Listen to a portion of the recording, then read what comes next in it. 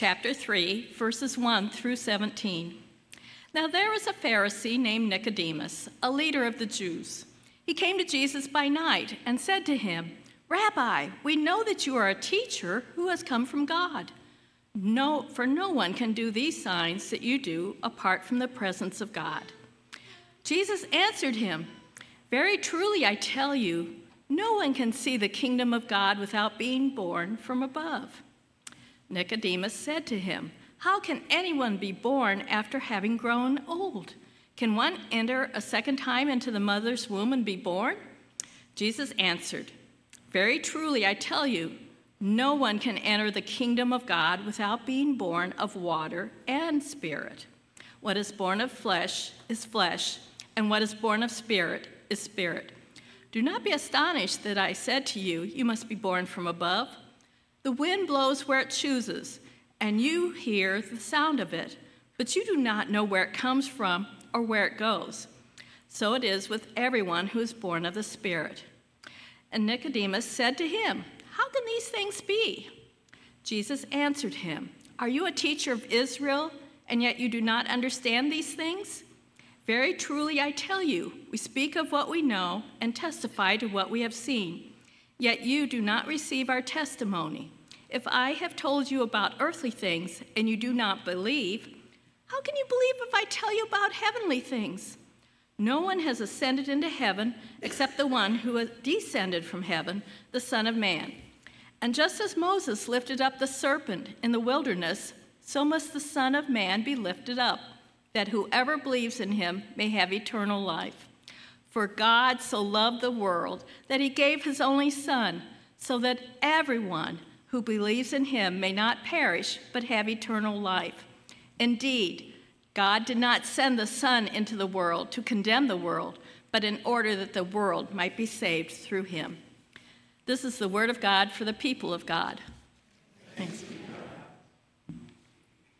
Thank you, Alice, for reading that very voluminous scripture. But I wanted you to hear that 16th verse, "For God so loved the world that he gave his only begotten Son." I wanted you to hear it in context. The context of Jesus talking to one who wanted to get to know him, who was a Pharisee, one who was not immediately a follower of Jesus. So in context, that 16th verse was put there to remind us, if you believe in Jesus Christ, that's all you need to do to punch your ticket to the eternal kingdom of heaven. Let us pray.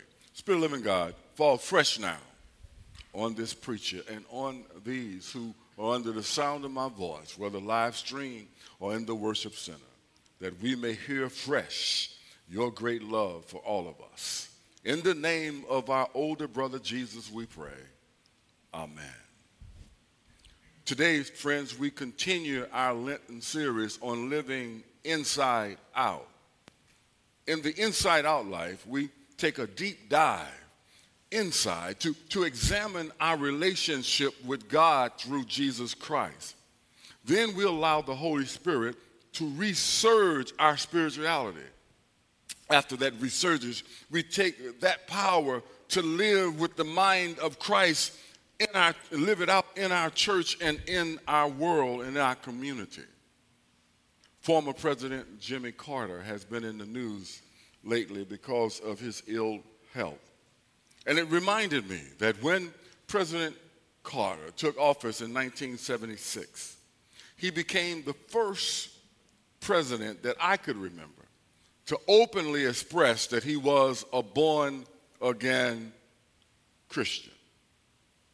Born again is not a tactic or a political maneuver shrewdly employed to gain an advantage. It is not a tongue-in-cheek phrase used to describe any switch in which our positions may take over time. But to be born again, friends, is to have a new life in Christ that was transformed inside to be lived out on the outside as a witness for the Anointed One. To be born again is to have a new attitude in Christ. To be born again is to have a new direction and purpose in Christ. President Carter ignored his critics and continued to own his new life in Christ without shame nor embarrassment. And I was happy to see him live it out after his presidency, sparking worldwide revivals in doing such small things as nailing a nail in a new home. Sisters and brothers, every Christian should wear our born-again status on the outside for others to see the Christ in us. Not in a braggadocious way, but in a way that people can see love oozing out of us, the love that God has first shown us. Every day we should commit ourselves to witnessing and serving God's cause, no matter what the world may say, because one day I truly believe that God is coming back for a church that confesses him as Lord and Savior and take us to that everlasting kingdom. Our gospel reading from John today is one of the most famous passages in the Bible. You see it at football games, basketball games, everywhere. It tells the story of Nicodemus, a Pharisee and a member of the Jewish ruling council, who came to Jesus at night to ask him a question. I almost titled this sermon, Nick at Night, but then that's something different. Nicodemus was curious about Jesus' teaching and wanted to know more about his mission to the world. Jesus told Nicodemus that he must be born again if he wanted to enter into the kingdom of God. The kingdom of God that's here now, the kingdom of God that is present with Jesus, the kingdom of God that is something that Jesus came to initiate, fulfilled when we reach the outer shores of heaven. Nicodemus was confused by this statement. He asked Jesus, how was it possible for a person to be born again when they were already old? Jesus clarified that being born again does not refer to a physical rebirth, but a spiritual one. He explained that unless a person is born of water and the Spirit, they cannot enter into the kingdom of God. What does it mean to be born of water and the Spirit? Being born of water refers to our physical birth. We're all experienced when we were born into this world.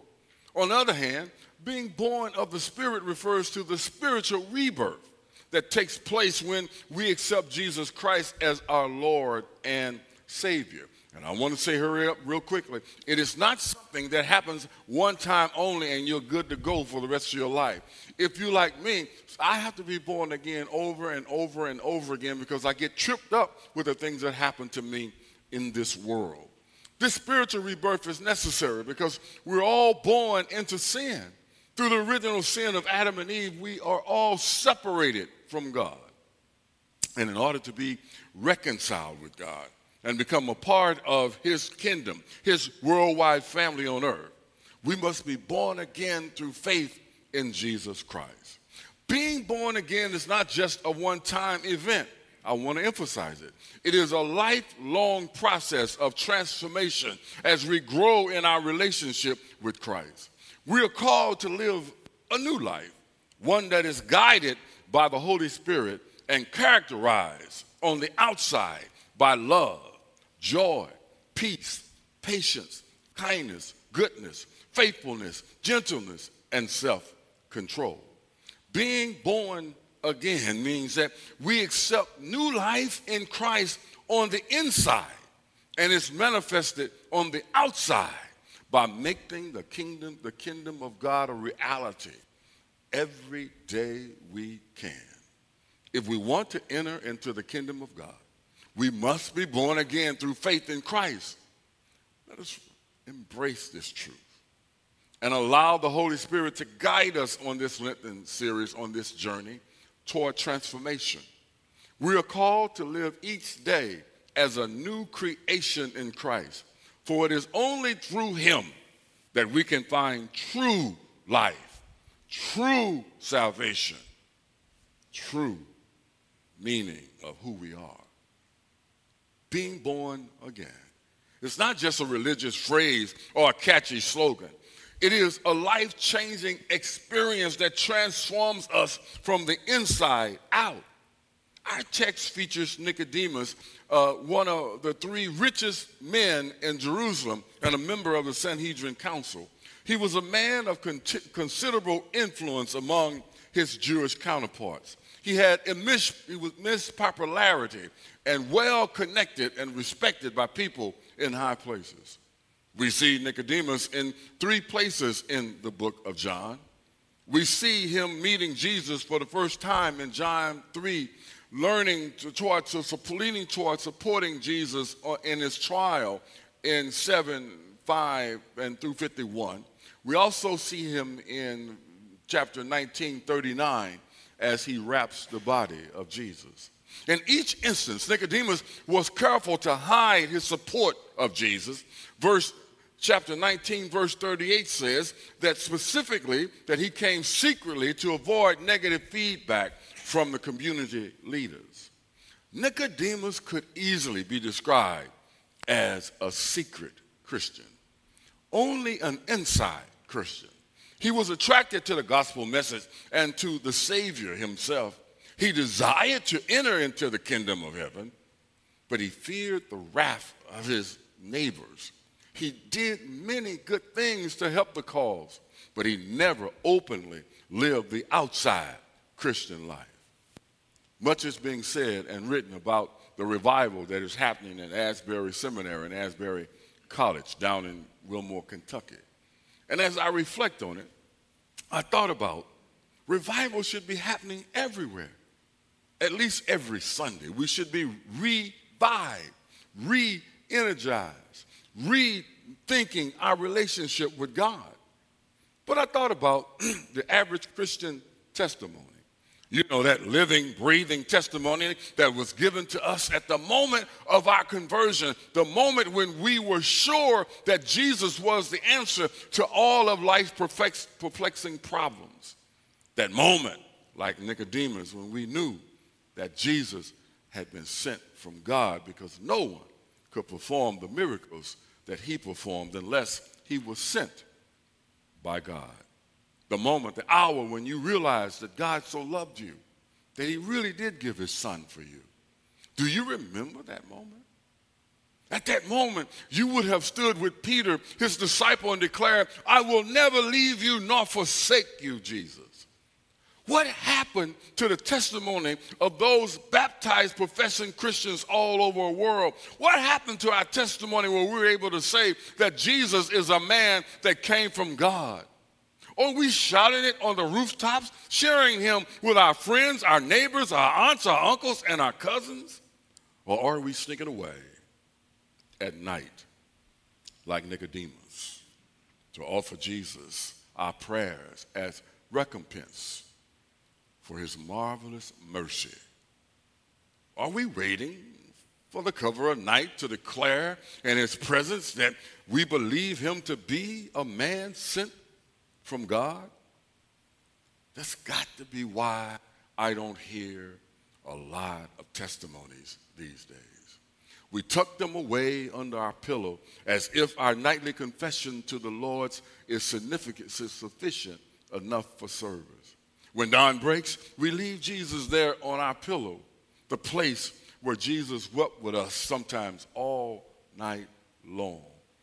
And we venture into the world alone for fear someone may discover that we are one of his followers. Yes, we go to the Lord under cover at night. Just like Nicodemus, we go to him for wisdom and strength. We go to him for grace and mercy. We go to him for peace and solutions to life perplexing problems. When we go to Jesus to have our lamps rekindled, our fire replenished, our hopes reborn, and when day breaks, we hide our light under a bushel basket.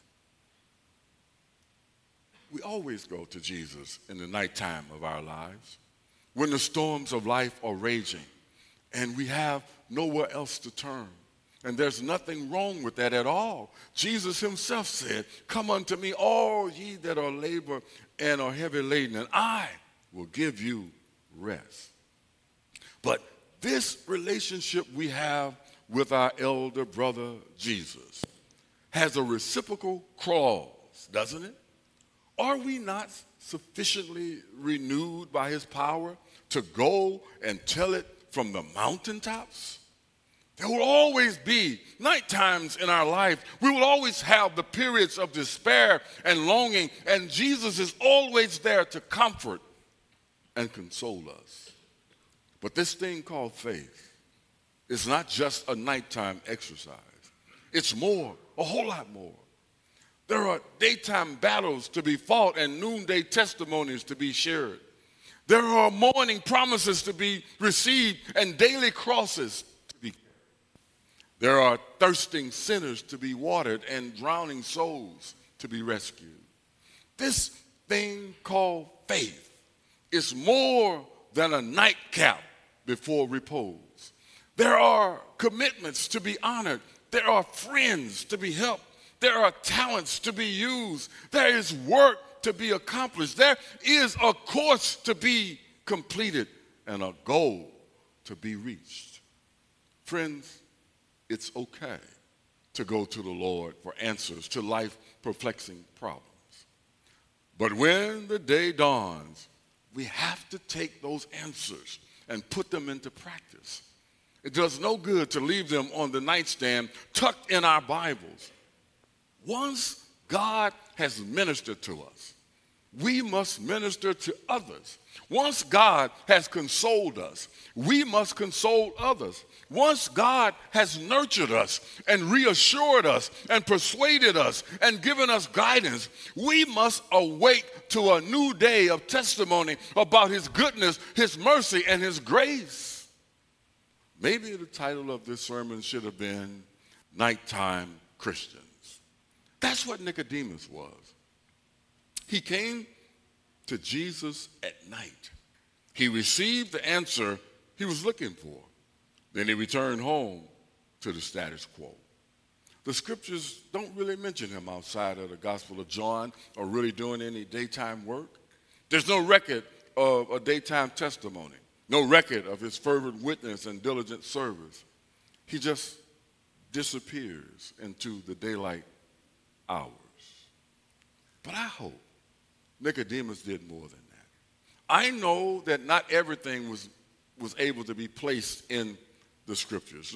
The scriptures contain a whole lot of miraculous things, but not every conversion, healing, or testimony or witness made it into the canon. Our Lord Jesus Christ, during his 3-year earthly ministry, did so many things. Not all of them could have been put on the written pages of the Bible. And I hope that Nicodemus was among those whose testimony, for some reason, didn't make the canon of the New Testament. But when the Lamb's book of life is opened in the last days, I don't want my testimony to be left out. I want it to be there. I want Christ's book to record that I started on this journey with him. And though I stumbled and failed many times, I didn't stop. I want the book to record that I helped rather than hindered, commended rather than criticized, blessed rather than burdened, and gave rather than gripped. I want mine to be a daytime testimony. I want it to be recorded that when my spirit was replenished, I went out in the day to stand, not stumble. I went out in the day to walk, not wander, to comfort, not confuse, to dignify, not disgrace, to minister, not mark, to serve, not shame. I want the book of life to record that I worked, sometimes whining, but I still worked. I loved without reservation. I built up when others were determined to tear down.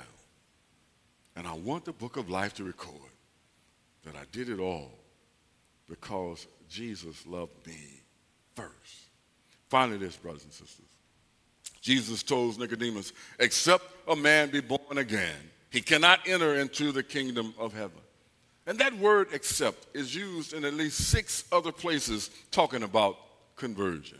You see it in Luke 13. Except ye replenish, you shall perish likewise. Matthew 18. Except you be converted and become a little child, you shall not enter the kingdom of heaven. And of course in John 3:5. Except a man born of water and spirit, they cannot enter into the kingdom of heaven.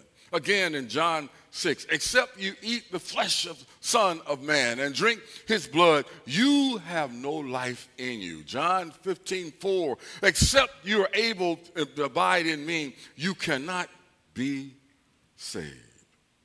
But I hear Jesus saying, except a person be born again, they can't enter into the kingdom of God. That place where we began the work down here.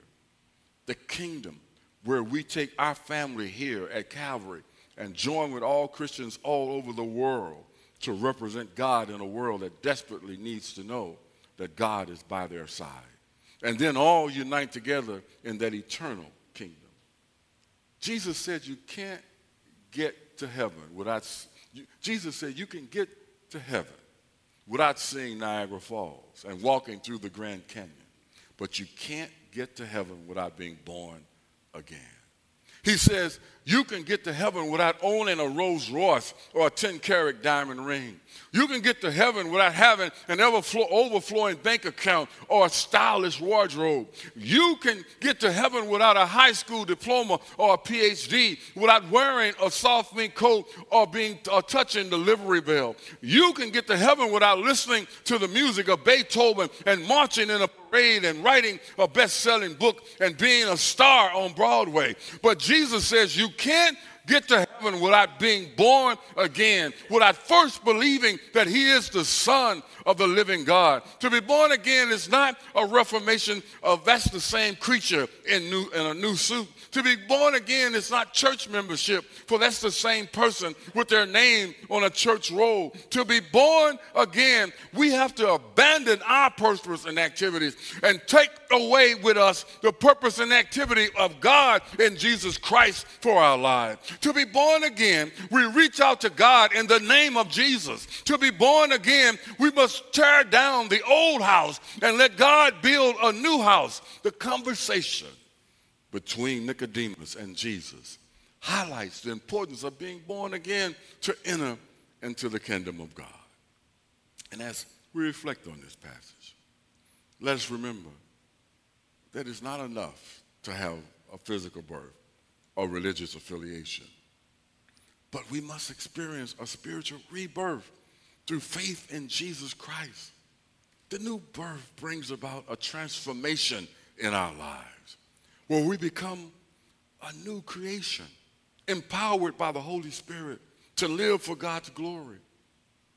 May we all seek this new birth and commit ourselves to a life of obedience in God. May we continue daily to look for this new chance that the Holy Spirit can give us a new birth. It's not a one-time thing, but every time we stumble, if we recommit ourselves, God is there to pick us up. Gracious God, we thank you for all that you've done for us in our older brother, Jesus Christ, the one who did what we could not do for ourselves, who marched up a hill that we could not march up, to be wounded for things he did not do on our behalf. In his name we pray. Amen. The most visible sign of who we are in God, the most visible sign that God wants us to be a part of a new kingdom, a new family, a new world order, are these communion elements. It wasn't by happenstance that God did this during a meal, because it's at a meal where we are family. I know we Americans will sit down and eat with anybody. We'll go to McDonald's and get us a burger. But traditionally, when we sit down at table, we're sitting down with family members, with people we love. So Jesus uses that opportunity to plant a visible reminder to us that we are all one in Christ Jesus. There's no difference. There's no little I's and big U's. God loves us all the same. So when they sat down for that supper in that upper room, Jesus watched them as they began to take bread as there was their normal custom. And when they had broken the bread, Jesus took that opportunity to say, as often as you do this, remember that this represents my body that was broken for you, so that your body will never, ever have to be broken. Bless, O Lord, this bread that it may be for us the broken body of Christ. And in my mind's eye, I can see Jesus carefully watching as the wine was poured so that they would have something to wash down that bread. And as they poured the wine, Jesus took that opportunity to remind them that as per Old Testament rules, some blood must be shed. This cup represents the blood, my blood, the blood that's going to change your life forever, the blood that's going to seal the relationship between you and my Father. This is the blood of the new covenant that was poured out for you and for many for the forgiveness of them. Do this as often as you drink in remembrance of me. And so, my brothers and sisters, as we eat of this bread and we drink of this wine, may we continue to remember that we are new persons because of Jesus Christ. That because of our relationship with our brother Jesus, we are new beings. We are to be lived out in a world that needs to know this communion. So as the ushers invite you to come, there will be a gluten-free station here in the middle and 2 stations at either aisle on this side. I invite the service to now come as we prepare for communion together.